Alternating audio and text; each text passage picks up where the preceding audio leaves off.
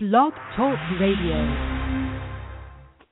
Hi, and welcome to another edition of Let's Talk TV Live on the Blog Critics Radio Network. I always forget that tagline. I'm your host, Barbara Barnett. I'm publisher and executive editor of Blog Critics, and I am joined tonight by Chrissy Piccolo. Hi, Chrissy. Hi, how are you doing? Good, and Jimmy tweeted me and said that he was sick. So that makes two of the three of us that are under the weather. You can probably tell from my voice, which I sound better than I did earlier today when we chatted. Yeah. And I'm sitting here with my green ginger tea with honey. So. Oh my gosh. I tell you, you're lucky that I have my voice because it could be all three of us down. Oh God. I know, and then we'd really be in trouble, right? Truly. Oh, you know what? And it's like so weird. It's like 6 degrees right now here, but tomorrow the wind chill is going to be so severe. It's going to be like 35 to 45 degrees below zero wind chill.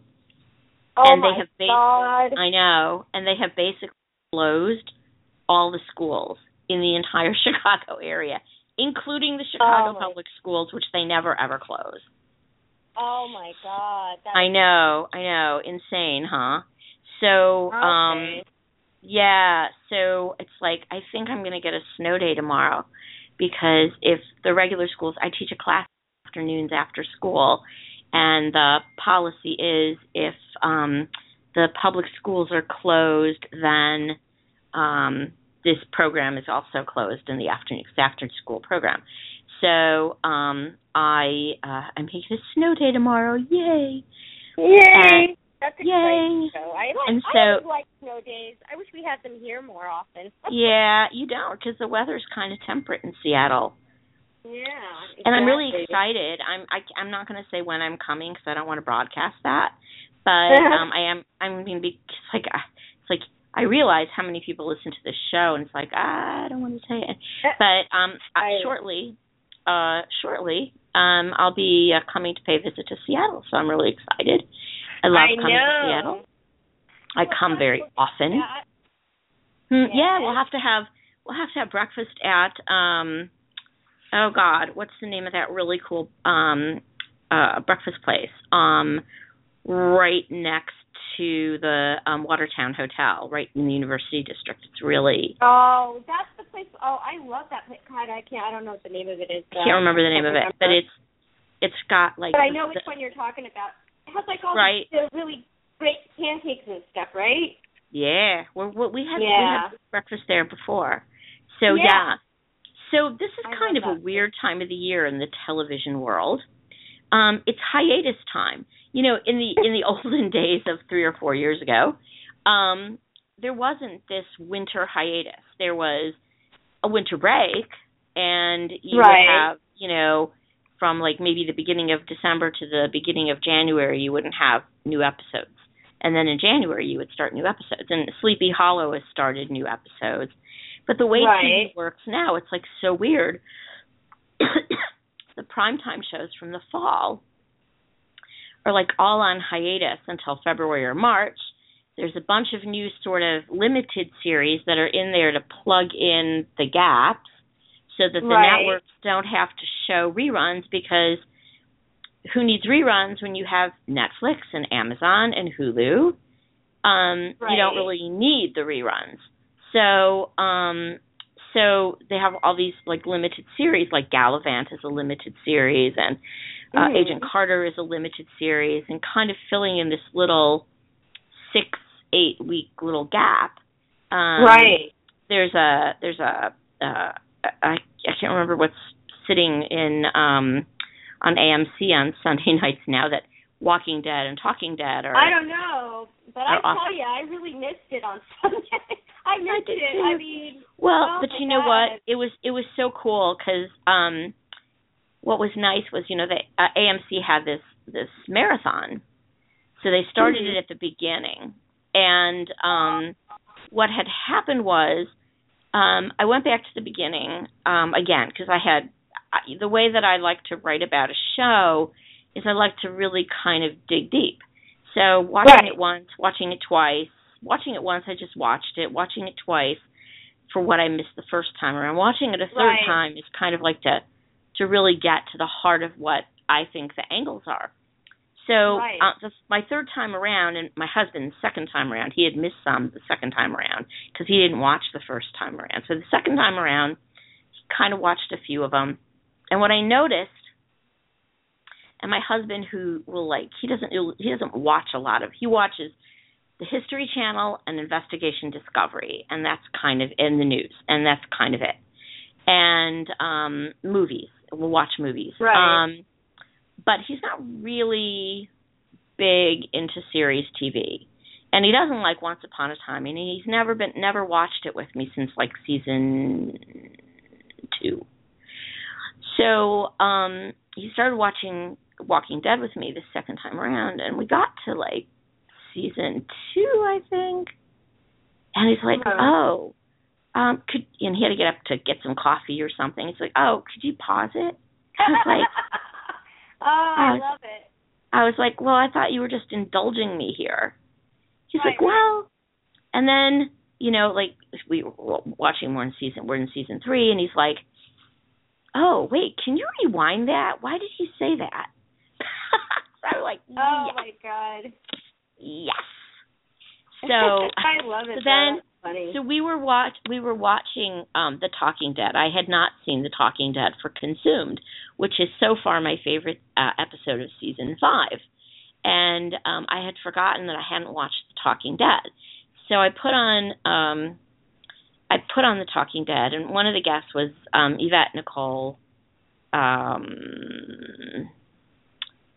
Yvette Nicole, help me out here. I don't know what. I can't remember. Yvette Nicole Brown. Yvette Nicole Brown. She's at YNB. That's her Twitter handle. And so anyway, so we're watching. My husband was watching it with me, and he says to me, because she's like, okay, I've got all these notes here. And she says, and I always watch the show like 3 times before I come on to talk about it. And my husband looks at me and he says, whoa, you guys are like soul sisters. You have to talk to her because it's like, wow, she's like watching TV like you do. He says, I've never seen anyone take notes on a TV show before you. And so I'm like, so I want to interview her because I want to have like a girl talk with her, and just kind of chit chat. Even though it's not, even though I'm not Chris Hardwick. I mean, he's so cool. I love him. Me. I know. Remember, I suggested it earlier. I'm like, I like him. I do too, and I love his show. I used to hate watching Daily Show and then Colbert Report, which is no longer. Tosh 2.0 came on after Colbert, and they took him off the air and put on Chris Hardwick. And I was like, oh, I really like this show. So I was really excited to see him. I mean, he's, of course, the Nerdist. That's his handle. And, I mean, he's got this whole industry of nerdiness, which is so cool. Anyway. He does. So it was really cool to watch The Walking Dead, like back to back to back to back to back. And, of course, the marathon was on with all the commercials and stuff. And, of course, we were sort of already in season 3.5 when the marathon started, my husband and I, in our rewatch. And so I started watching marathon, and he was like, so he sat down with me and says, I could watch this with you. So he's like, okay, this is like, he likes the show. He likes it. And it was so much fun, like, really. I mean, I think, I've seen them all. I mean, I've watched them all as they come out, obviously. I mean, I binge watched the first 2 series because my brothers were bugging me. You're not watching it. I can't believe you're not watching The Walking Dead because, they know me and everything. And so anyway, but then it's been, season 4 and, of course, season 5, it's just been like torture having to watch, wait a week and through the hiatus and everything. But it was really nice to actually watch the entire series, like, all week. I mean, I basically just had it on in the background or whatever, but I picked up so much more paying attention and watching. I mean, I was tweeting a little bit and Instagramming a little bit, but it wasn't, you know what I mean? Like, it was just nice to, like, be relaxed enough to just be able to concentrate and rewatch it and then go, oh, yeah, that's right, I remember that, you know, and it was, and the one, of course, of course, I told you last season my favorite episode was the one with, of course, Daryl and Beth, when, you know. When he took her to get drunk on moonshine. And then I thought that was such a cool episode. My God. I loved it. Yeah, and you know what? If you get the DVDs, because, of course, the obsessed person I am, I had to get the DVDs. Right. He does a commentary for that episode on the season 4 DVD with Allison Kang, who wrote the episode. So it's really kind of cool to kind of. I love watching the commentaries as a writer myself and as a TV critic or as a TV commentator, I guess. Right. I really enjoy listening to what was in the head of the producer, or particularly the writers and the actors, because they're really what makes the characters. And it was actually kind of interesting watching that. And so I went back and I was watching the commentaries, listening to the commentaries, going back, and I was watching season 2 commentaries, and I can't remember what episode it was for. I think it was Pretty Much Dead Already, which was the one where they reveal Sophia coming out of the barn, and it's kind of the end of that long arc. That and was one of the things that Gale Ann Hurd and the showrunners at the time said, I think it was Frank Darabont and I think Robert Kirkman were doing the commentary. And one of the things I said is something that I've actually said. I did an article on season 2, kind of looking deeply into season. It was the first article I did on The Walking Dead that wasn't like a straight-on episode review. And what I said was, I really understand how people watching the show week to week to week during season 2 might think that it moved really slowly and that they were focusing so much on this search for Sophia. But what they said was, and this is exactly what I said, this was my observation, is once you go back and you know what's going to happen and the arc, and you go back and you watch them, or if you have the opportunity, if you hadn't seen them, and now you can watch them back to back to back to back, it actually moves much quicker. So there's not this week-long, so you can see what's going to happen. Yeah, and that's why I think I liked it better too, because it's true. It's just and seeing it all together like that, it's just it flows better. And I know exactly what you mean by that. And I think that's true of a lot of serialized television, especially television that's written almost. I mean, this is obviously there's the graphic novel, but the series is written almost like a novel, and it's like reading a chapter in a book in a novel, and then you have to put it away for a week. It's like I'm really impatient. I don't want to put it away for a week. So I feel really excited that in a way, even though I missed like 3.5 years of this show until I found it, I feel really excited that I was able to go from episode 1 to episode, season 5, episode 8, straight through. Although I started watching it weekly, I think Consumed. So Consumed, Crossed, and Coda were the ones that I had to wait a week between. But so I kind of liked watching it like that. So anyway, what I did over the hiatus, I did a lot of writing over the hiatus. And one of the things I did, and we're going to talk about a couple things that I put together. I want to talk about Gallivant. I want to talk about Once Upon a Time. And I want to, this wasn't the article I wanted. Shoot. I do want to mention, those of you who are in the Chicago area, Walker Stalker Con is coming to Chicago. It's February 21st and 22nd at our incredibly beautiful Navy Pier, which is one of the most beautiful settings in the entire Chicago area. It is a jetty. It's an old Navy pier. It's a Navy, so there used to be submarines there, and it's a big pier, and there are big ships there. And the pier juts like a mile out into the lake, and it's beautiful. And there's a big carousel, Ferris wheel, a big Ferris wheel, huge Ferris wheel, that's really cool, with a huge vantage, and it's just beautiful old architecture and just a beautiful little shopping area like Pike's Market, sort of. Oh, cool. But it's a really cool setting and can be really spooky. I've been to a few parties at Navy Pier, and they're really cool. We used to have our big Chicago Fest in the olden days was at Navy Pier, which was kind of cool. And then it outgrew the space. But it's kind of nice.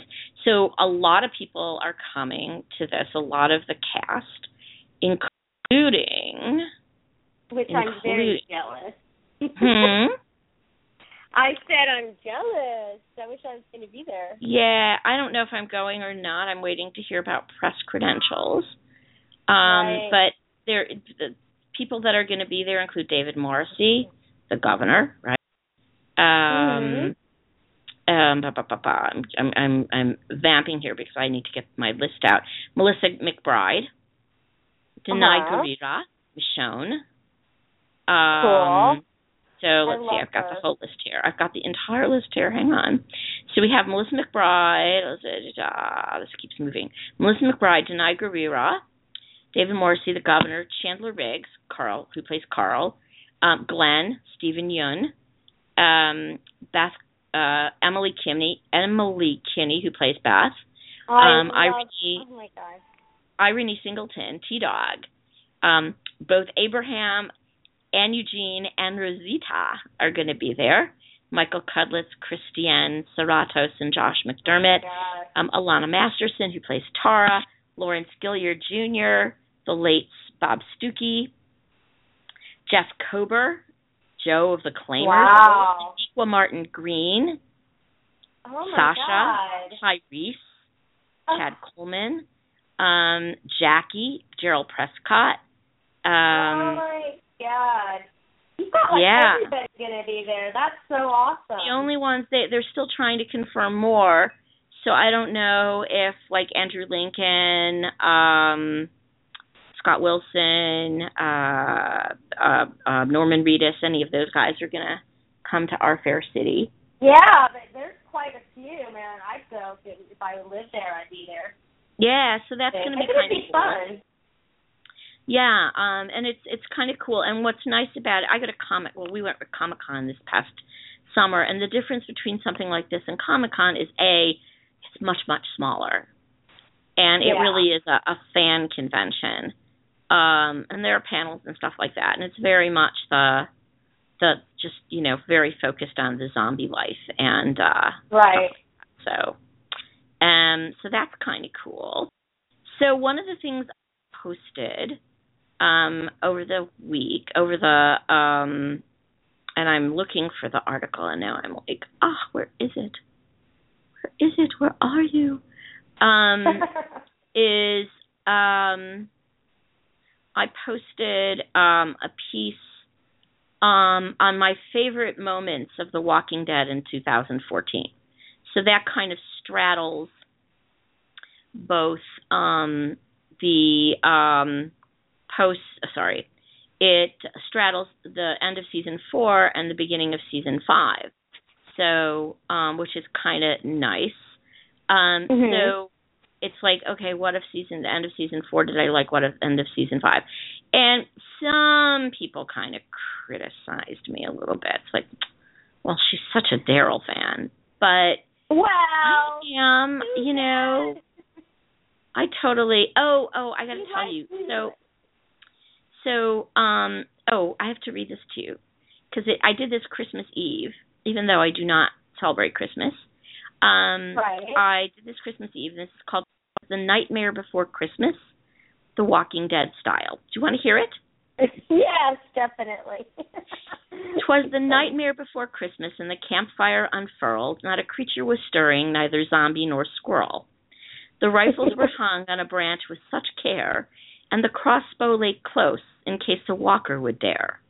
The children were nestled all snug as they might, prepared just in case they had to take flight. Michonne with her sword sitting ready in her lap, while Carl Judith and Father Gabriel took a quick, restless nap.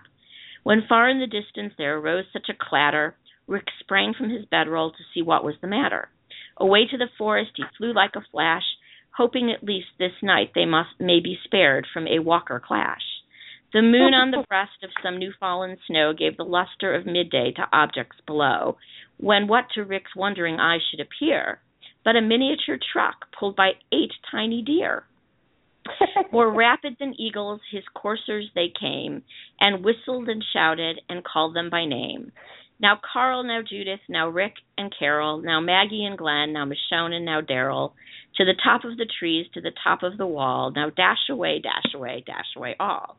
And there stood dressed all in fur from his head to his foot, and his clothes were all tarnished with ashes and soot.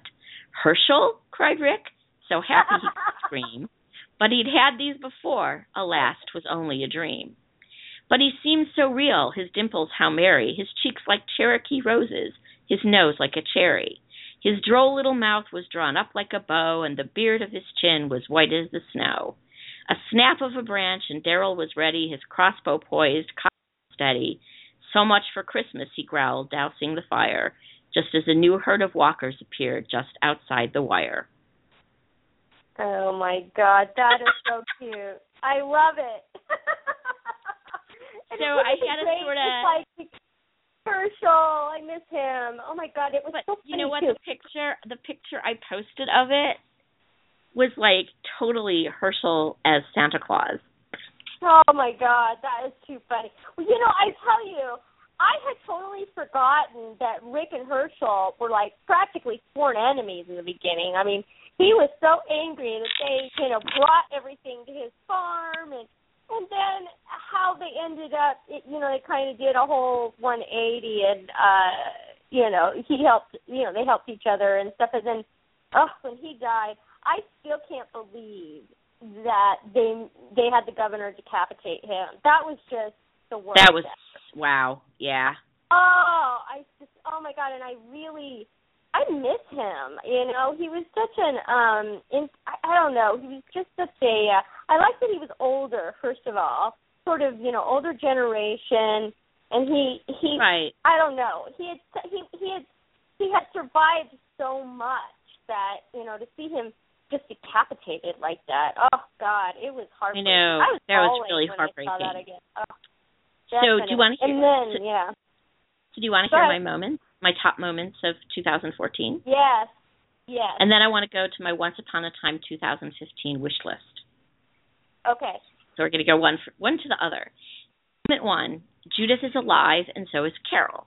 Okay. So after Rick, of course, found Judith's carrier at the end of Too Far Gone, what happens is, of course, we know that Judith daughter is dead.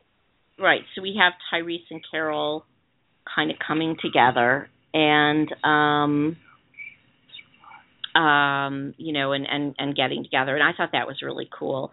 And I loved what I also said was as long as we're on Inmates, and I really love that. One of the things I love even more about this pairing that she is with Tyrese is the one person, if he'd known that she'd killed Karen back in the early days of the flu, would have every reason to see her dead. And I love Carol's initial reaction to finding Tyrese. Of course, she has the idea. Of course, she has known the idea that he's clueless about Karen's murder, but she doesn't know that. I mean, she doesn't. She has no idea. Right. I love the bond they form in subsequent episodes. It's an unlikely pairing of comrades, and it works just beautifully. As long as we're on Inmates, I have to say a word about the other unlikely pairing in the prison, Daryl and Beth. Daryl has crawled completely into himself.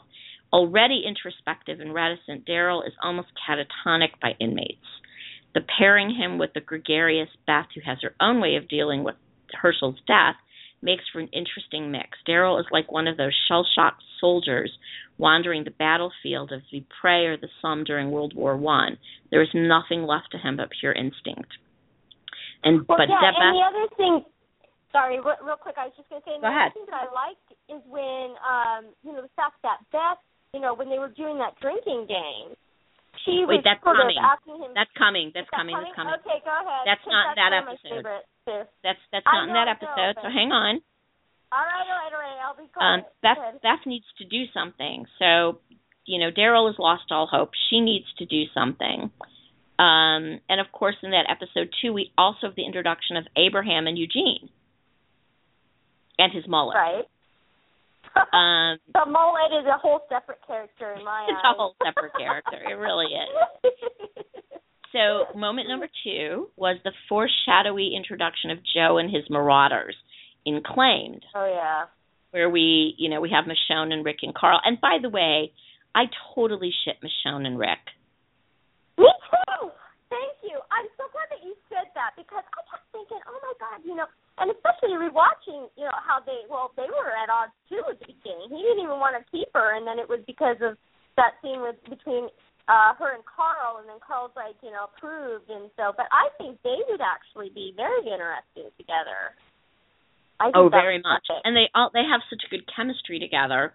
Yeah. And I love the relationship that Michonne has with Carl. Yeah, me too. Adorable. And getting the comic books back in, when they were still at the prison. And yeah. It was really kind of cool. But that was the episode that we sort of, in this semi-sunlit room, we see Joe. It was like, oh, that was kind of cool. It wasn't like a big moment, but I thought it was kind of a cool little. And that's one of the things I really love about this show. Is that they will drop a thread somewhere. It could be in season 1, it could be in season 2, it could be in season 3, and they don't pick it up again for another season. And it's like, oh, huh. And then you're like, wait a minute, oh, that's right. And then you go back and look at it, and you're like, oh, that's right. This and this and this. I know, and I like that they do that because it kind of keeps us on our toes, too. Right. And that's how that all fits together. Right. See, and Once Upon a Time used to do that. They don't do that anymore. They used to do that. Highlight used to. I mean, House used to do that. House, you did it all the time. So then I said moment number 3 was sullen Daryl and still. And what I said was there's much to love about the entire episode, from the sense that Daryl feels completely back to square one, not just pre-prison, but in his entire life, sitting in a trailer trash shack, much like the one in which he was raised. Yeah. And I use that word advisedly. It's as if nothing he's done, all the growth of his character, his independence, the emerging of his innate intelligence and leadership qualities has meant nothing. Right. I think back to his return to the prison during season 3 and Carol welcoming him home. He looks around at the meager surroundings and chuckles, as if to remark sarcastically, yup, step up here from the wilds, ain't it? But this is different. This return is a reminder of the hell in which he came up, and there he is back again. I love when Beth reminds him that he's come far from that existence, even when he at first disagrees.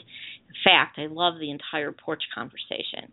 But if I had to pick out one moment, the one that really stands out in my mind, it is the metaphorical cremation of the man Daryl had been through the physical burning pyre of the shack.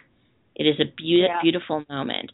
It is followed closely by the mesmerizing performance of the always surprising Reedus when Daryl finally breaks down, confessing the guilt he feels for the prison, not doing enough, who could have done more, to save them all. It's a burden he'd been wearing on his shoulders, eating away from him from the moment they take him from the road. And there's that payoff. And the thing is, too, is I find it very interesting that Beth was able to get it out of him. He was not wanting to feel it, to deal with it, to, say it out loud. And that's what was so great about that little friendship that they had. And I don't know, he's going to really oh my God, he's going to really go off I don't know how he's going to deal with this. With Beth's death? Oh my gosh. Oh my God, I'm just not even.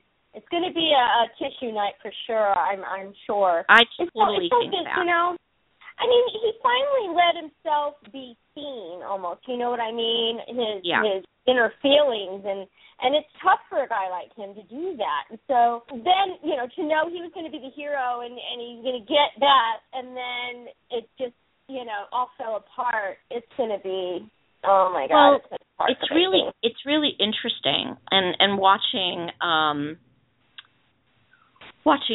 season 2 and the Sophia search, when he failed at that, when he failed to find Sophia, what was his initial reaction? Was to completely withdraw. Yep, exactly. Oh, I tried this. Okay, I tried this. I tried to be part of things. I tried to take responsibility. I tried to do something to help people, and I failed miserably. Right. And I'm just not going to go there because it's too, and he wouldn't say this, but what's inside his head is it's far too painful to do this. Yeah, it is, and that's the thing. But, you know, that's what relationships are. When you have relationships, no matter how, you know, whether it's a friendship or whatever, and in this instance, that group has become so close-knit because they've all gone through so much and they've had each other's backs. I think, you know, the fact that he couldn't do anything or he just felt like it was so out of his control, you know, it's easier to almost detach from people emotionally than put it all in there, you know, because the pain of it when, you know, things go wrong, like with Beth, it's going to be that much harder. But that's why the show is so wonderful, because it deals with that humanity, you know, and really those emotions and what each character, and from each character's point of view, because each character obviously comes from different origins, even though they all might have, you know, a similar thing, you know, they're all in it together, sort of, whatever it is that's going on. Each one sees it, has their own perceptions, and it affects everybody differently. But I think as far as like Daryl, he's way more emotionally scarred than I think a lot of them are. I mean, than any of them. I mean, this is a guy who was probably emotionally abused by both parents, physically by his father, and probably emotionally abused by Merle. I don't think he was physically abused by Merle.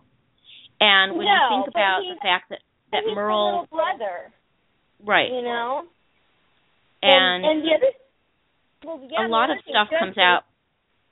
Sorry, go ahead. Oh, okay. I was just going to say the other thing.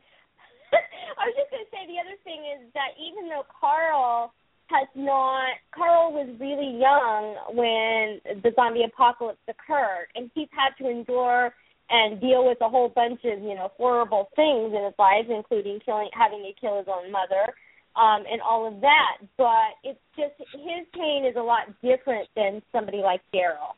Right. You know, definitely. His childhood is way different. Yeah. Anyway, go ahead. Well, you know, it's really telling when he tells the story to Carl after he has to kill Lori. When he tells the story about when he was a kid and his house burned down, and you know he was saying, oh, you know, and there's just like these little nuggets, like, you know, I was playing with the neighborhood kids. I could do that when Merle wasn't there, because Merle was away at juvie, and I could. So when Merle was away, he could actually be a kid. Yeah, but when Merle was there, he was either too intimidated. So he's a really beaten down character in a lot of ways. And he's really found himself. He's a very smart man. He's really smart and very, very observant. Which probably is what makes him such a great hunter and tracker, is he sees everything. Nothing passes him by. And that's what I really love that about Daryl. So anyway, another episode I picked, and it was another Daryl episode, was Alone with the Marauders. But I picked that because you can really see the old Daryl, you know, the Daryl that would be hanging out with Merle, would have totally fit in with these. He would have been intimidated by them maybe, but he would have totally fit in with these guys. He would have had no problem with what they were doing. But the Daryl that's with these guys now, they're so far from what he's become. Right. You know, in in so many ways, Daryl is definitely one of the moral centers of the group. I agree. So then my we'll get to it. I won't say it now. Oh, wait. Sorry. Okay, so moment number 5 is the Grove. Mm-hmm. Just the whole thing. Yeah. You know, the whole it's like thing. the whole thing. And what I said is, in a series so bleak comes a moment that counts among the bleakest. Carol, now traveling with Tyrese, Lizzie, and Mika and Judith, finds herself once again in a position. By the way, people want to read the whole article or any of the articles, Chrissy's articles on various things, my articles, Jimmy's articles, come to blogcritics.org and look us up. Yeah. Like us on Twitter, like us at blogcritics on Twitter, and come to our Facebook page. But come to our site, blogcritics.org, and you know, and read our coverage. So the Grove. Sorry, okay, the Grove. There, you know, when she murders Karen and David during the prison epidemic, there's a question of morality at play. Is preemptive murder justified to prevent a potential greater loss of life? And for her action, she's banished. But here, she is once again confronted with a terrible choice. The increasingly psychotic Lizzie has already murdered Mika, and surely will do the same to Judith, if not all of them, believing that coming back is a positive change. In this case, the decision has a clearer moral ground, but is no less and possibly far more horrifying a choice to make. Carol had promised the girl's father that she would look after them, and here not only has she failed Mika, but now must murder her sister to prevent even more carnage. Even more poignant is Carol's confession to Tyrese about killing Karen and his acceptance of it. But no matter the acceptance, the acts have become a terrible burden for Carol to endure, and even into season 5 has not lifted. And then moment 6 is Rick channeling his inner Walker in A, where he takes takes the bite. I love that. That was so shocking. I mean, all I can say, when I saw that, my mouth just like I was like, what did he do? I could not believe that he actually did that. And but then it kind of, you know, okay, you're in this is sort of the world that you're in. How far do you go? And exactly. He went all the way on that. Oh my God, it was crazy. So what I said was, who would have expected that? Geez, Rick nobody. tearing out Joe's neck like he was a walker. I'm not sure what else he could have done, but that was pretty damn shocking. With Carl on the verge of being raped, Daryl being beaten to death, and Michonne trapped, Rick's uber father genes kick in, and he just rips out Evil Joe's neck. What an ignominious and deserved death. But what does that action do to Rick as we see him the next morning, literally shaking at the horror of what he's done, and considering what would have been done to Carl if he'd not acted? The follow-up scene between Daryl and Rick is almost perfect, with Daryl confessing his shame at having hooked up with the claimers and Rick understanding the why. At the same time, Daryl offering Rick absolution for what he'd done is small comfort but a powerful moment. And then moment 7 is the escape from Terminus. Yeah. Oh my God. And I was like, epic. I was saying the entire storyline reminded me of the old Twilight Zone episode To Serve Man. Oh, I've never seen that. Oh my God, it's really good. And I love the moment, especially when Carol is reunited with the group. Yeah, let me tell you, she is my hero. I still, when I think about what she accomplished, and she was smart about it, too. I mean, you know, she knew she needed to infiltrate. What's the best way? Go as a freaking zombie, you know?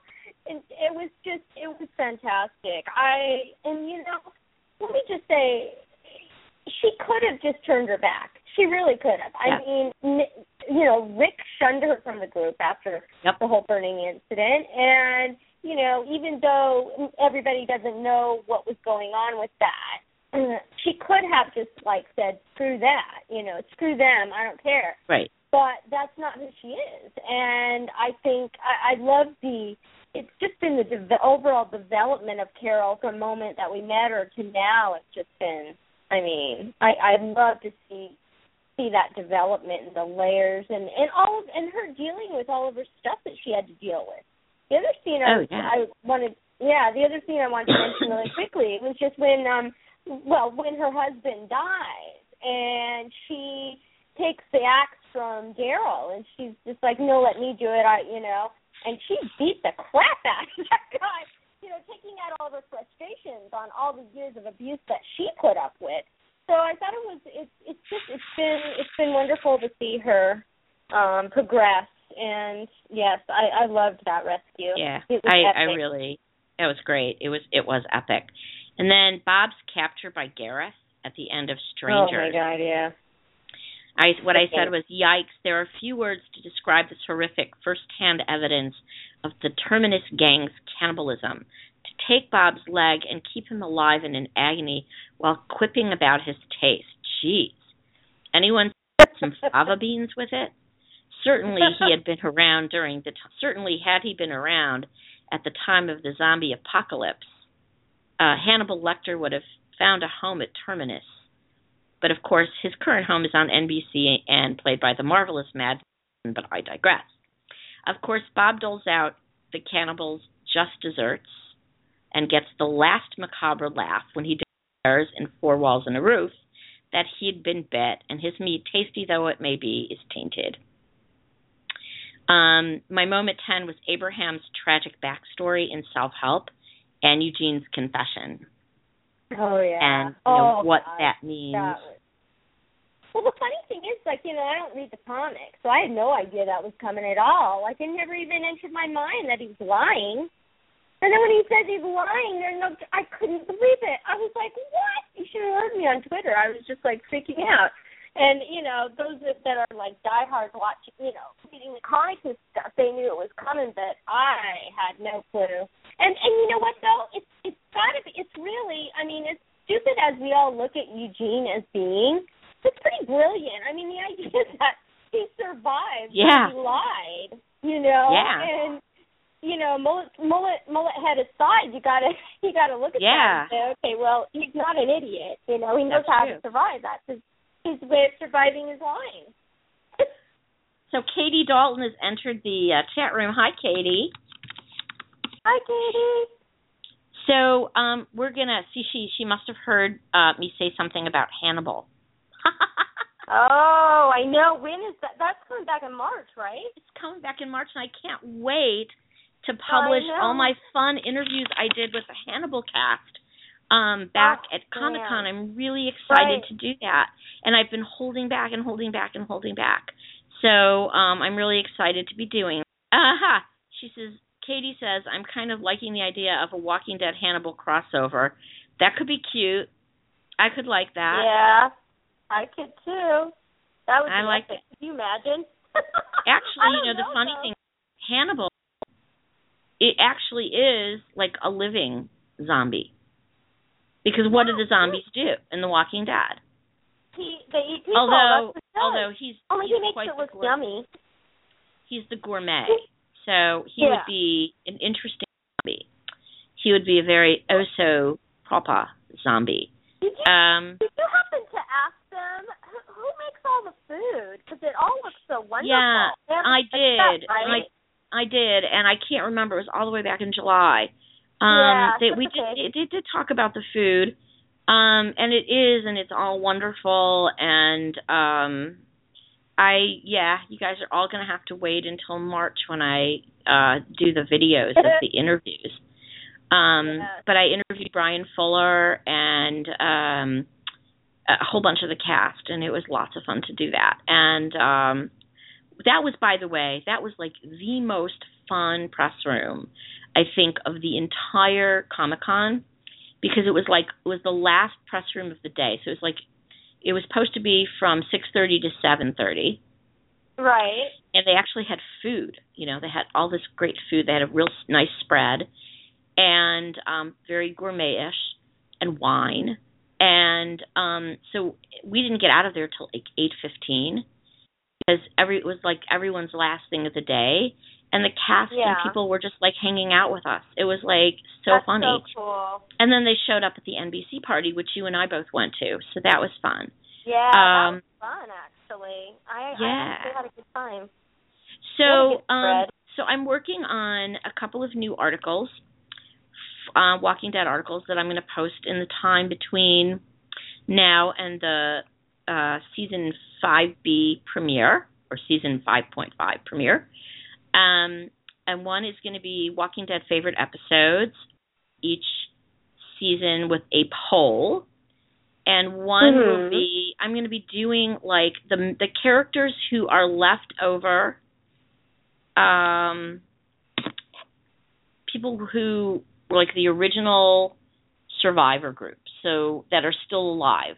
That would be Rick, Carl, Daryl, Carol, and Glenn. So I think that's the 5 characters that are still alive from the original group. And I'm going to do I had started to do an article that was like all of them in one article. It was getting way too long. So I think I'm going to do one for each. I still haven't decided, but I've wanted to do like an arc, like, you know, character arc articles. So look for those, and then a sort of like favorite article, favorite episode, and polls and stuff. So I'm going to be working on those. So I want to segue to Once Upon a Time a little bit. Oh yeah, okay. And show returns in March, and I needed a sip of my tea because my voice is beginning to go. I know. Anyway, so I want to talk about Once Upon a Time, and what I did over New Year's was publish a wish list for season 5. And if you want to read the whole article, it's at blogcritics.org. And it's right there. So I've been really critical of the show this season, as you know. Yeah. There have been a lot of reasons, and I've tried to engage the producers of the show about it, and it's been really difficult to do that. So for different reasons, for different people of the show. I'm not going to say any names, but right. So I wanted to, this is what I said, and I'm kind of jumping into the middle of the article. As much as I may have criticized the show this season, I'm completely convincible, ready and waiting. I want to love this show again the way I did back in seasons 1, 2, and the first half of 3. Eagerly anticipating each episode and excited to tell my readers the treat they'd be in for come Sunday night. So my wish for season 4.5 is to see a return to a focus of the core characters, on the core characters. Although I'm not crazy about the forthcoming appearance of Ms. Cruella de Vil, especially because she's not out of legend. She's like strictly Disney. Well, like the way she's being presented. I realize that 101 Dalmatians is a storybook. The presence of 3 female Disney-esque villains working in tandem with the master sorcerer without his powers, Rumpelstiltskin, is intriguing. I'd like the villainesses, however, to be icing, no pun intended, icing, pun intended, and not the entire cake. And I look forward to seeing a possible head-to-head confrontation between these badass ladies and the Storybrooke badasses Emma and Regina. Wouldn't it be nice to witness the spit and spice of the Enchanted Forest Snow White reappear as they battle the bad guys?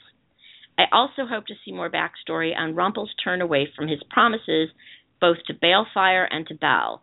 I know we're supposed to read between the sparse lines to assume that Rumpel had been altered by his confinement by the Wicked Witch of the West, but to me that requires an awful lot of fan-wanking. I'd really like to see something in his point of view to let us get a little more inside his head. I'd love to see more of Archie, which hopefully Cruella's presence will bring. His dog is, after all, Pongo.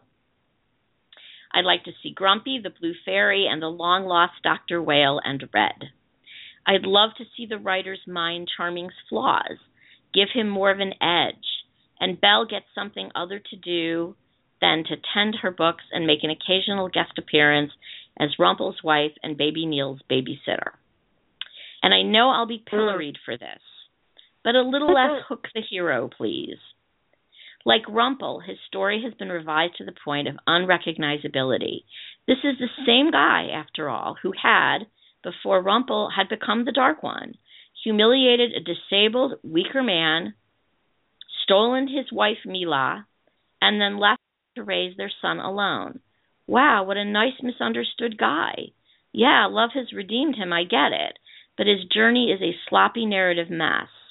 Yeah, I get it. He's hot, despite the guyliner, and Emma's main squeeze, but their storyline is so on the nose and predictable, I long for a bit more of the bad. So fingers crossed, I'm skeptical but hopeful.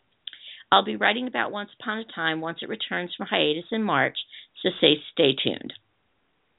So that's kind of what I had to say about Once Upon a Time, and what I'd like to see. So what do you think? What are you thinking? Well, I mean, I agree with, I don't know, for me, I agree with the whole Belle. I mean, Belle, they need to, develop that character, for God's sake. Let's give her some, let's really make her an integral part of the core cast. She's sort of been a here and there sidekick. She's great. We know she's great with reading and research and library and all that. But I'm really kind of hoping, and even as much as I'm a Rumpel fan, I really do hope that, we see a stronger side of her now that, she basically let Rumpel go after being lied to and everything. And the main thing that I really want to see is a return to some kind of, deep layering of the character of Rumpel. I mean, yeah. And I don't understand. I mean, I guess he is going to be the villain, so I guess I just need to, deal with it. I mean, I'm happy to see Robert in anything. He's wonderful no matter what he does. But it's just that it just made it that much more interesting to kind of let, you like to, when we watch these shows, it's not just for entertainment value. I mean, as far as for me, I like to really get into them and dissect them and, okay, why are they, what are their motives? What do we do, this and that. And I think that not making his character so one-dimensional after having such a multi-dimensional character for 3.5 seasons, it's just sad, and it's, and I just think that, while it's fun probably for Robert to just play straight out evil, I just think it makes it more interesting, I think. And I totally, now, see, if they had cast him as a villain, strictly a villain, from the start, I would get it. Yeah. But they gave him this really beautiful redemptive arc. Right. And, no, they didn't turn him into a good guy. He's still got that dark edge, and he's constantly battling it. That's that internal battle. Right. But what's happened in season 4 is we haven't seen any of that internal conflict. So I think that's really, if they can give us some of that, I can wrap my head around it better. And I think that's been one of the issues. And I think, the same, and on the other hand, Hook, it's like, what? Hook's redemption was way too quickly. I mean, the way they did it was just so quick, and, obviously they know that they have a huge fan base, and me, I like them together, but I would like him to have a little more struggle as well, and it would just be, and please, for God's sake, Snow and Charming. When I think about that very first pilot episode with Charming racing across Snow White and giving the kiss and just the whole thing, they were supposed to be the core element of the show, and they sort of relegated to the background. And come on. Like I said before, I loved that we got to see, pre-Charming, we got to see David before he ended up being a prince and all of that, in that whole storyline. And we need more layers. The guy is good. He's a good guy, but we need to see some real development. There's been no character development I mean, well, if you look at, no. if you look at, because I'm like into The Walking Dead these days. Yeah. If you haven't noticed, I know. I don't know. If you kind of compare and contrast a little bit, and you see, okay, I'm going to bring Gallivant into the conversation. Oh yeah. Because even though Once Upon a Time isn't a comedy, the characters seem to be written with about as much depth as the Gallivant characters, which don't need to be deep because it's they don't need to be deep because it's a comedy. Although that's one of my criticisms about Gallivant is that everything seems really rushed because you have to get to the next song, and there's no sense of character development at all. But it's a comedy, so you don't necessarily have to have that. So the characters aren't really deep. But the Once Upon a Time characters, there's no excuse for not giving them depth because it's a drama. And it's a serialized drama. And it's an hour-long show. They're giving us 42 minutes every single week. Now, Walking Dead also has a large ensemble, right? It's a big cast.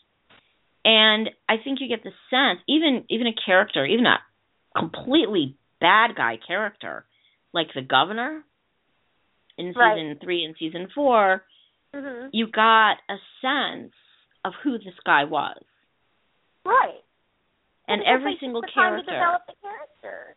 Right. And every single character on The Walking Dead, which is also a fantasy, it's a dystopic fantasy, but it's a genre show, but it's not really a genre show, And I think at its best, Once Upon a Time was a genre show that really wasn't a genre show.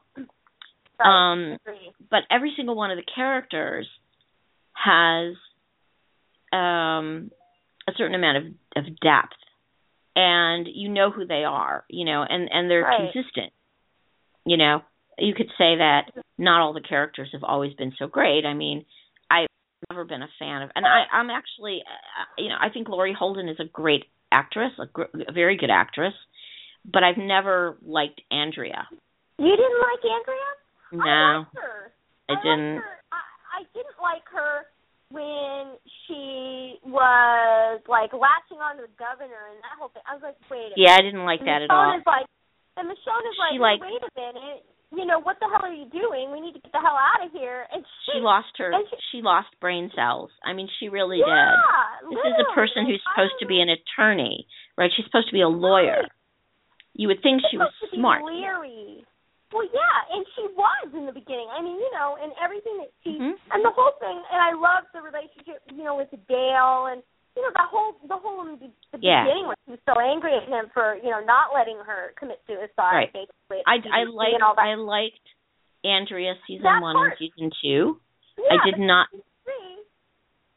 She really became. I don't know what she thought. She kind of became whiny and stupid. She became so dumb. Well, especially when Rick and the governor are having that meeting, and they kick her out of the room. And I'm like, okay, and she's sitting there pouting. They kicked me out. I don't know what's going on. I mean, what is she thinking? The guy is a wackadoo.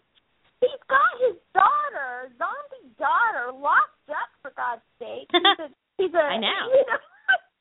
It just boggled my mind that she was that stupid. And I'm sorry, I mean, maybe she fell in love with him. I'm sorry, but she had, in this world, and prior to governor and getting there and everything, she didn't have her blinders on, but it's like she got there and her blinders were on. It was like, what the hell's going on? I know, it's so weird. It's so crazy. Weird. I love Michonne. I love Michonne. She should have gone with Michonne. Isn't she great? I love her. She's fab. The actress, Danai Gurira. Yeah, Danai. She's actually a noted playwright. Oh wow! And that's interesting. Yeah, it's kind of cool. I saw an interview with her. She's actually a noted playwright and writer, and comes from a theater background. But I love her. I think she's fabulous, and she's got she's got like normal hair. Yeah, Yeah, no, she doesn't have the dreads going That'd be a wig. That's a wig. She's wearing a wig. I know. That's a great wig, though. That would be a heavy. It is a wig. It's a great wig, and it would probably be very heavy to be wearing. That's for sure. In that heat down there in Georgia when they're filming. Yeah, oh that's gotta be terrible. She must be sweating bullets. I bet she is. I bet she is. But yeah, but it's like, okay, so I really like her, and like I said before, I really like her and Rick together. Yeah, I hope something happens between them. I really ship them. Definitely ship them. Me too. And look at the way that Glenn has grown over the seasons, Oh yeah. Glenn. He's gone from this kind of nerdy kid. Yeah. Like a nerdy college kid kind of person. Yeah. I kind of picture him, and even though he said, yeah, he, did pizza delivery, I suspect that he did that between classes. So he's either like a graduate student or a, Oh, yeah. Definitely. An impoverished graduate student. Do you think Maggie's student. going to make it? Do you think Maggie's going to make it now that Beth is gone? I don't know. Oh, man. She's the last one left. I mean, she's lost, given the time frame between Herschel's death and Beth's death. Remember, the time, you have to kind of look at the time frames because it's not that long. You have to really follow it to see the time frames. So, by the time between season 1 and season 2 when they get to Herschel's farm, it's really only been like a couple of weeks since the zombie apocalypse. It hasn't been that long. Right. And by the time, so, there's that, but then time moves on and they, stretches it out and you've jumped 6 months ahead of season 4. But when Herschel dies and then they all go on the run, there's not that much time between there and Beth's death. Right. And now Maggie has lost both her dad and her sister. And there's no one left. I don't know what she's going to do, honestly. I mean, yeah, she still has Glenn, but I don't know. Is she going to make it? I don't know. She may be the next one.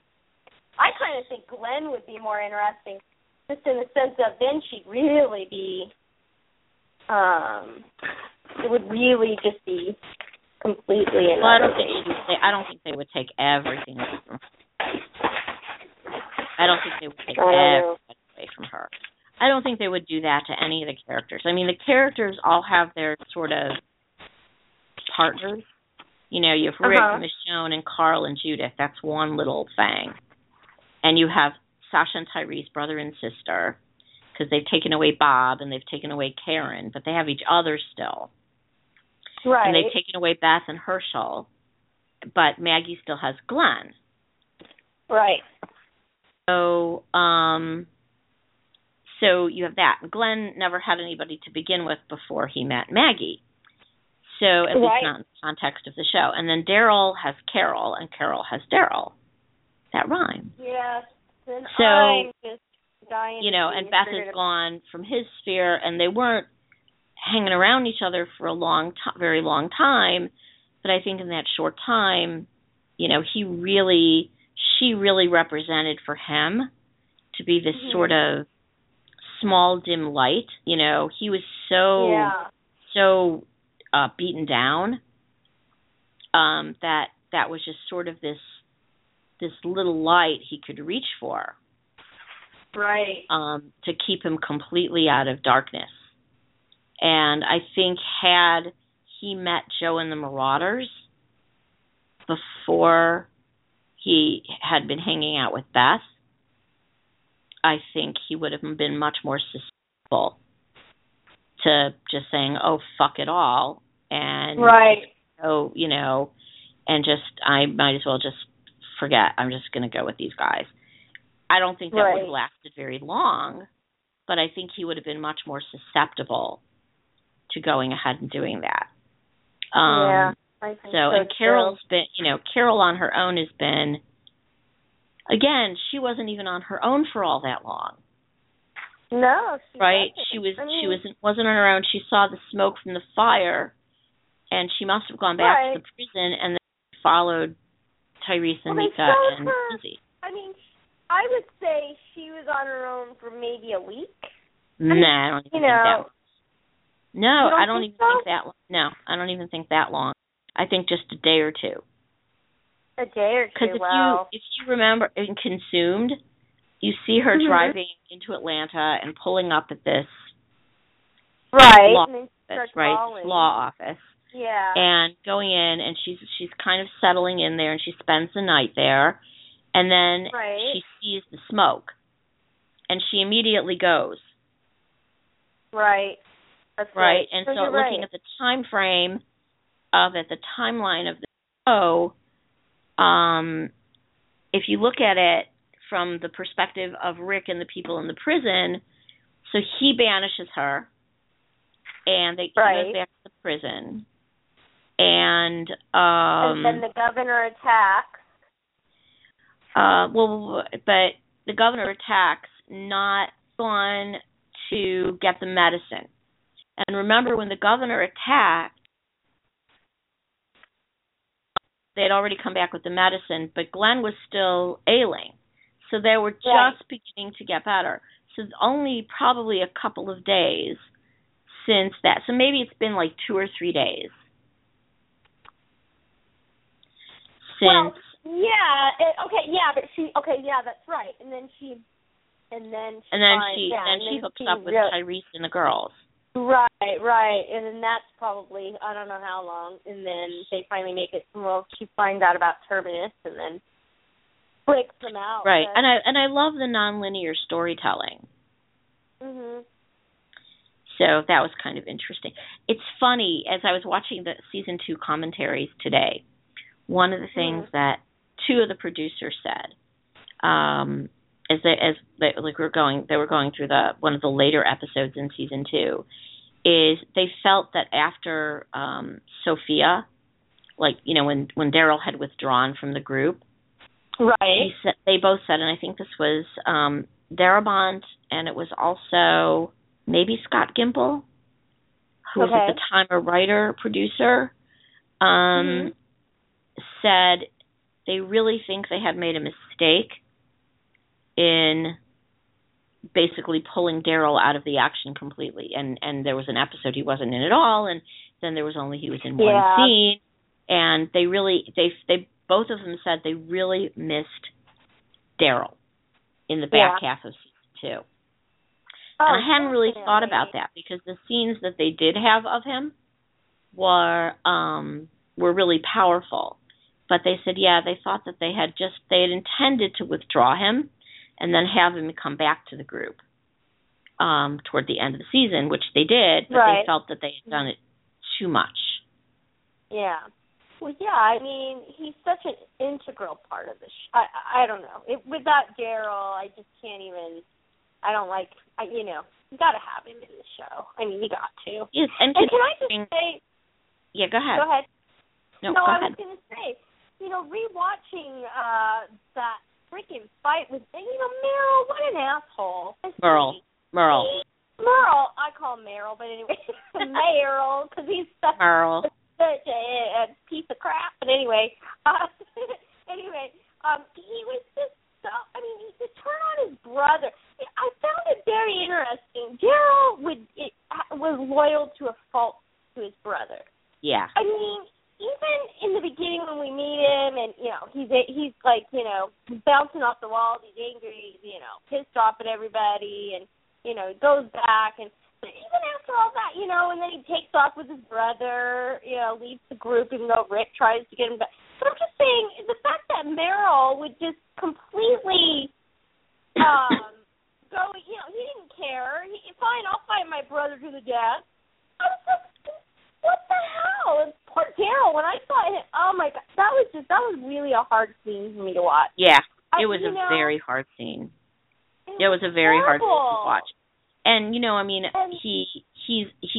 all the time thinking, what am I going to do to get out of this? Right. But I'm sure that's not the first time that they've fought like that.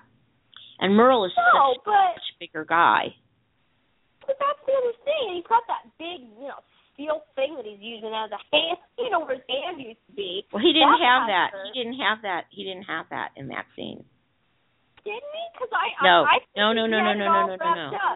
No. They took it away from him. They took it out. Oh, they took it out. Okay. See, and here I am. I don't know. All I could. But one of the things. I was so mad. But see, even with Merle, who I had no reason to like, in season 3,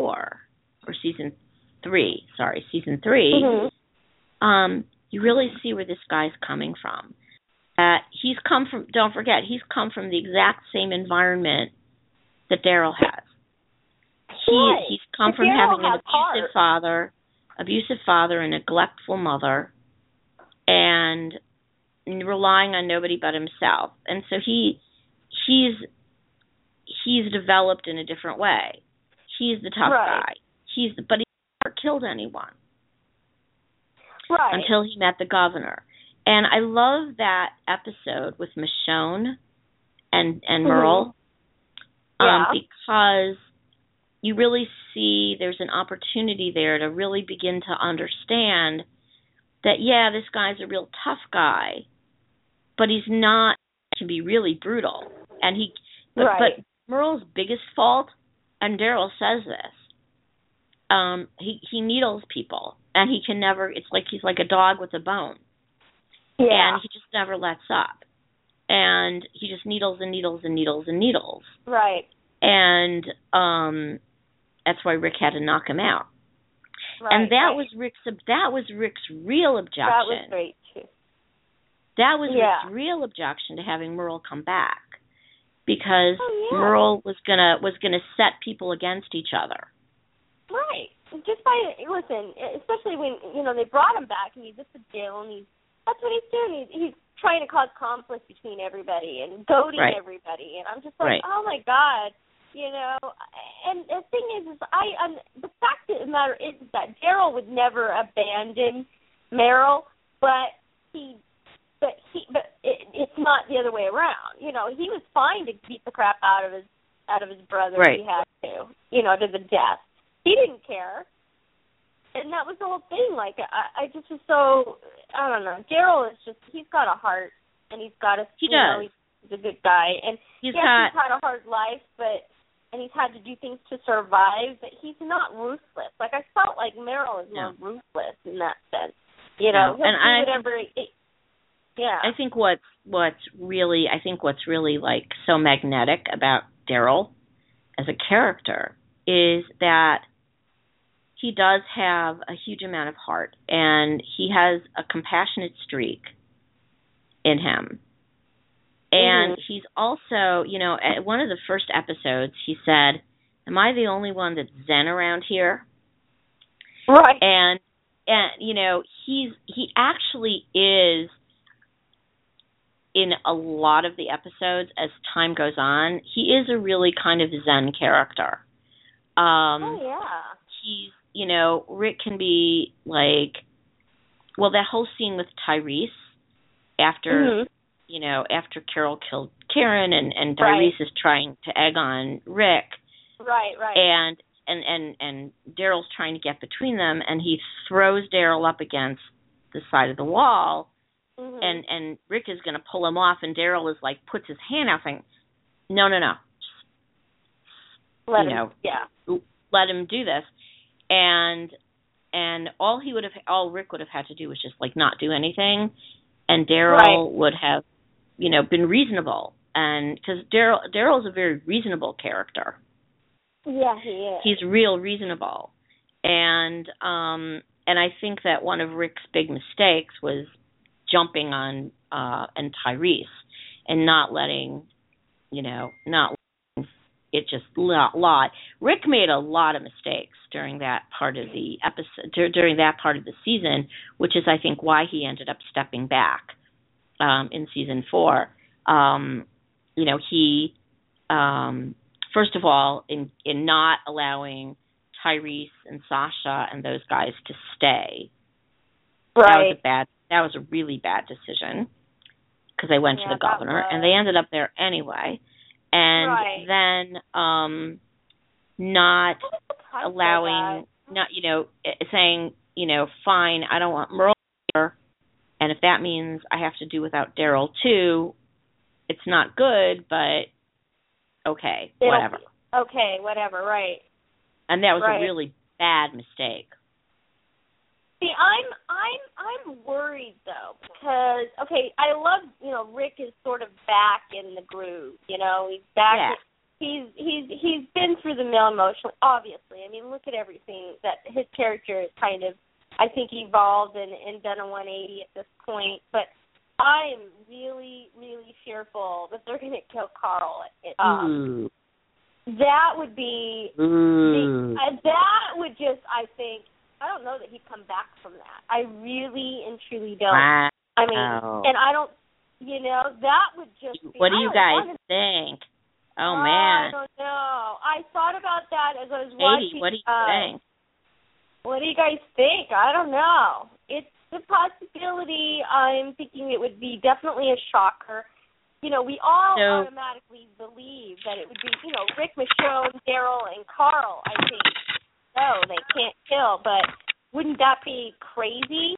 And, what would that would just, I don't know. I don't think Rick would survive that. I really don't think he would survive it. Okay, so guys, if you're listening to this on the podcast or on the live broadcast, here's a question for you. Do you think my theory, who do you think? Is okay, so Chrissy's theory is that Carl is going to be the next casualty of the original guys. Now, if you don't agree with her, who, if anybody, will die by the end of season 5? Do you think anyone will? And I think that there are probably, they're not going to kill off Rick. I don't know. Rick, that could be another. I thought of that too, but I would just be devastated. Rick cannot be. Yeah, I mean, Rick is the main character. I mean, he's the main point of view character. Right. Daryl is such an important character. He is Rick's right-hand man and a leader in his own right, and he is the voice of reason in Rick's ear. And I think people will riot. That's also, if Daryl dies, we'll riot. That would be really unfortunate. That would be really sad. That would be the worst ever. And I don't think they'll kill Carol. I think if they killed Carol off, that would do in same thing. It would do in Daryl. I mean, he would have no anchor at all. Totally. They could kill off Glenn. Yeah, I thought about that. That would be horrible. I actually thought that he was a goner man with that crack and slash scenario. I mean, he was next on that chopping block. I thought, oh my God, are they really going to kill him? I was just holding my breath. Did you notice Robin Lord Taylor? Yes, it was hilarious to see him with blonde hair, though. I mean, can we talk about Gotham for just a minute? Because, I mean, oh, my God, it's been so good. I like the Batman movies, and, I follow the Dark Knight movies, basically, and I mean, Superman I absolutely love, the Superman movie. I like the hero movies, I do, the superhero movies, but I have to say, this Gotham, I love it. The way that they're doing it from the origins of, and as much as, when I thought Ben McKenzie was going to be on it, of course, I followed his career since he was on the OC back in 14, 15 years ago. And then he was in Southland, which was it was a really great show. It got canceled, though. And so I actually really am liking Gotham. And I would say, as much as Jada Pinkett Smith, who is brilliant as Fish, she's trying to take over Falcone's territory, basically, and she is fantastic. Robin Lord Taylor is phenomenal as the Penguin. He is the breakout star, I think, of that series and of 2014. if this guy doesn't get an Emmy, I don't know. There's something wrong with the universe. He is incredible, the way that he plays this character.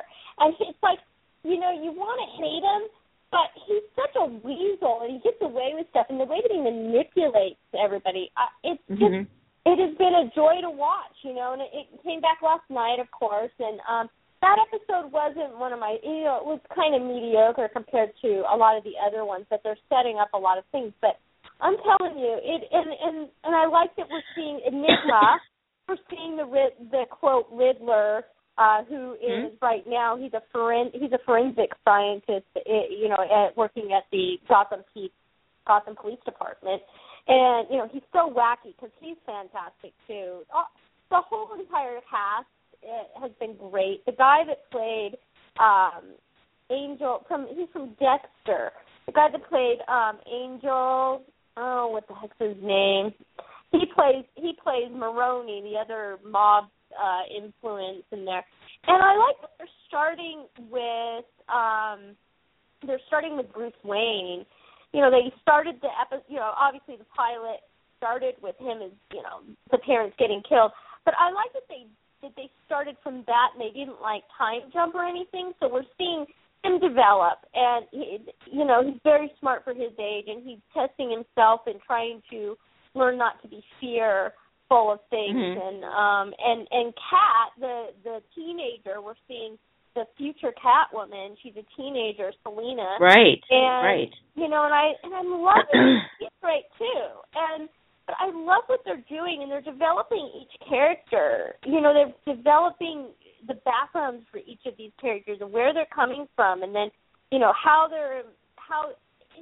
it's been incredible to watch. I just am enjoying it a lot. I mean, I think I posted my first article. I saw the preview of the episode. I'm like, oh, I got to write about this show because it's so good. Anyway, I'm enjoying it. I don't know, have you watched it at all? You know what? I watch it. It's not must-see TV for me. So I'm enjoying it. But I'm not watching it like every single week. Monday nights for me are crazy, and I have so much stuff on my DVR of stuff that I must watch. So yeah, that's like, well, Mondays are crazy anyway. I mean, for me, I'm like camped at Fox.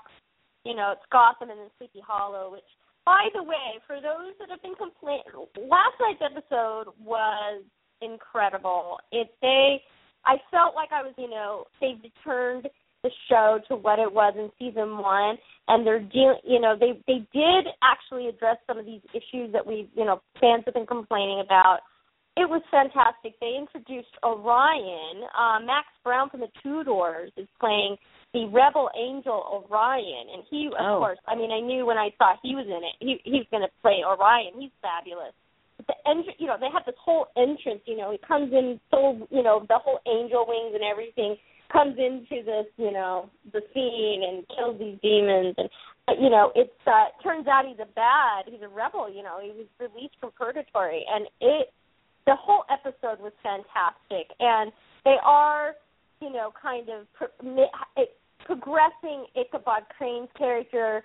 A lot of people have a lot of issues with Katrina, the wife, and all this, and they are dealing with it, and they're doing it right, and they're bringing the whole show, like we said, the first part of the season, they kind of got away from the whole biblical, the first season, it's all about the biblical apocalypse. That's what it was supposed to be about in the 4 horsemen and everything.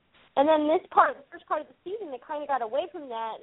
But boy, they came back with a vengeance, and I watched it 4 times since last night. So, wow. Yes, I'm working on my review of it.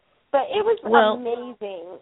One of the things I'm really excited about, and I'm going to kind of close with this a little bit, and I haven't seen it yet because ABC never posted a screener, but Agent Carter, which is a limited series. I interviewed the showrunners and some of the actors when we were at Comic-Con, and I'm really excited. I love the idea of a period piece. One of the things, and I've seen parts of it because they have posted parts of the episode for the press, and it's on as we speak. That's a 2-hour. Yes, it is. It's a 2-hour premiere tonight. And one of the things I'm really excited about is what's unique for network TV is you have this period piece. It's set in the late 1940s, post-World War II. But one of the things that's interesting is it doesn't look old. It doesn't look like it's set, in a period. It's very sharp and very. It's the parts of it that I've seen have been really, really good. I'm really intrigued, and James D'Arcy, I'm really excited to see, who's the co-star, and of course there's all the interconnection between Agent Carter and the whole Captain America thing, which I love Winter Soldier, but not so much the first one, and kind of the precursors to the Agents of S.H.I.E.L.D. stuff, and there's kind of a nice little world building thing that we're gonna see this little segment of over 6 weeks. So that's kind of exciting. Yeah, I'm anxious to see it as well. They have actually. I was looking. They've got. I get Entertainment Weekly, and they've got a whole thread in here about special agent. Anyway, they have on.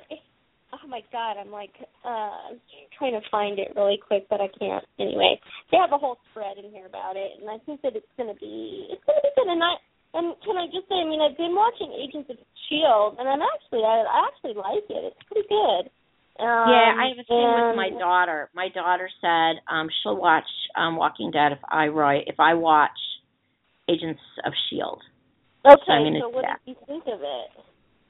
I liked it. And I've, you know what, I've interviewed those guys too, so maybe I'll have an opportunity to use those interviews more. Speaking of Agents of S.H.I.E.L.D., I guess Clark Gregg is going to be here for Emerald City Comic-Con. Oh, okay. I'm looking at that. I was trying to see if there's any Walking Dead people. They haven't listed everybody, though. So far I don't see any. Stan Lee is going to be Charisma Carpenter from Buffy and Angel. She's going to be here. And Karen Allen, who played, Indiana Jones. Hello. She was in Raiders of the Lost Ark, and she was in the newer Indiana Jones movie, with Harrison Ford. She played, anyway, she's going to be here. I think they're going to do a whole Star Wars thing. Yeah, you should mention your Star Wars thing, because, boy, I'm so excited about the new movies. I can't wait. I did get to see the trailer in the theater, and it was like, it's going to be epic. Well, we're going to be more than a minute, but so I will just say this about what's coming to Blog Critics. We're going to be doing some really cool stuff with the new Star Wars game and Star Wars in general, so kind of keep your eyes open for that, because I can't really say anything more about that. You'll just all have to wait. So come and visit us at blogcritics.org, and you can read all about not only our TV coverage. We cover movies, and we cover books, and we cover music and culture, theater, pop culture. We cover it all really, really, in games, of course, video games and regular games, board games. We really cover everything. We cover really well, and we have we don't cover everything, but the stuff that we cover, we tend to cover pretty thoroughly. So, we're come and visit us. Ruth is going to be here. Brandon Ruth, he played Superman in Superman Returns. He's going to be here. He's very handsome, I have to say. Yummy. Anyway. Are you going to Emerald City Comic-Con? I'm gonna try. I didn't get. See, I don't know why, but they have their press thing. They have to have it in by the 19th of December, and I totally spaced. I didn't even get it in, but I still might go and just. Go. I might. That'd be fun. Last year they did have. I think Norman was here, and I think. It was 2 years ago. I think it was 2 years ago. Anyway, but so I don't know. I'm hoping, I'm waiting, because if they have some Star Wars people come and Walking Dead people, then I'll just go and wait in line. Sounds good. Well, we are out of time. We are out of time. Yes. So I want to thank you, Chrissy, Come on over to Blog Critics. Follow us at Blog Critics, like our Facebook page, and follow Chrissy at Sleepy Addicts, and follow me at B_Barnett on Twitter. Yep. So we will see you guys next week. All right. All right. Feel better. Bye. Bye. Thanks, everyone. Bye. Thanks. Bye.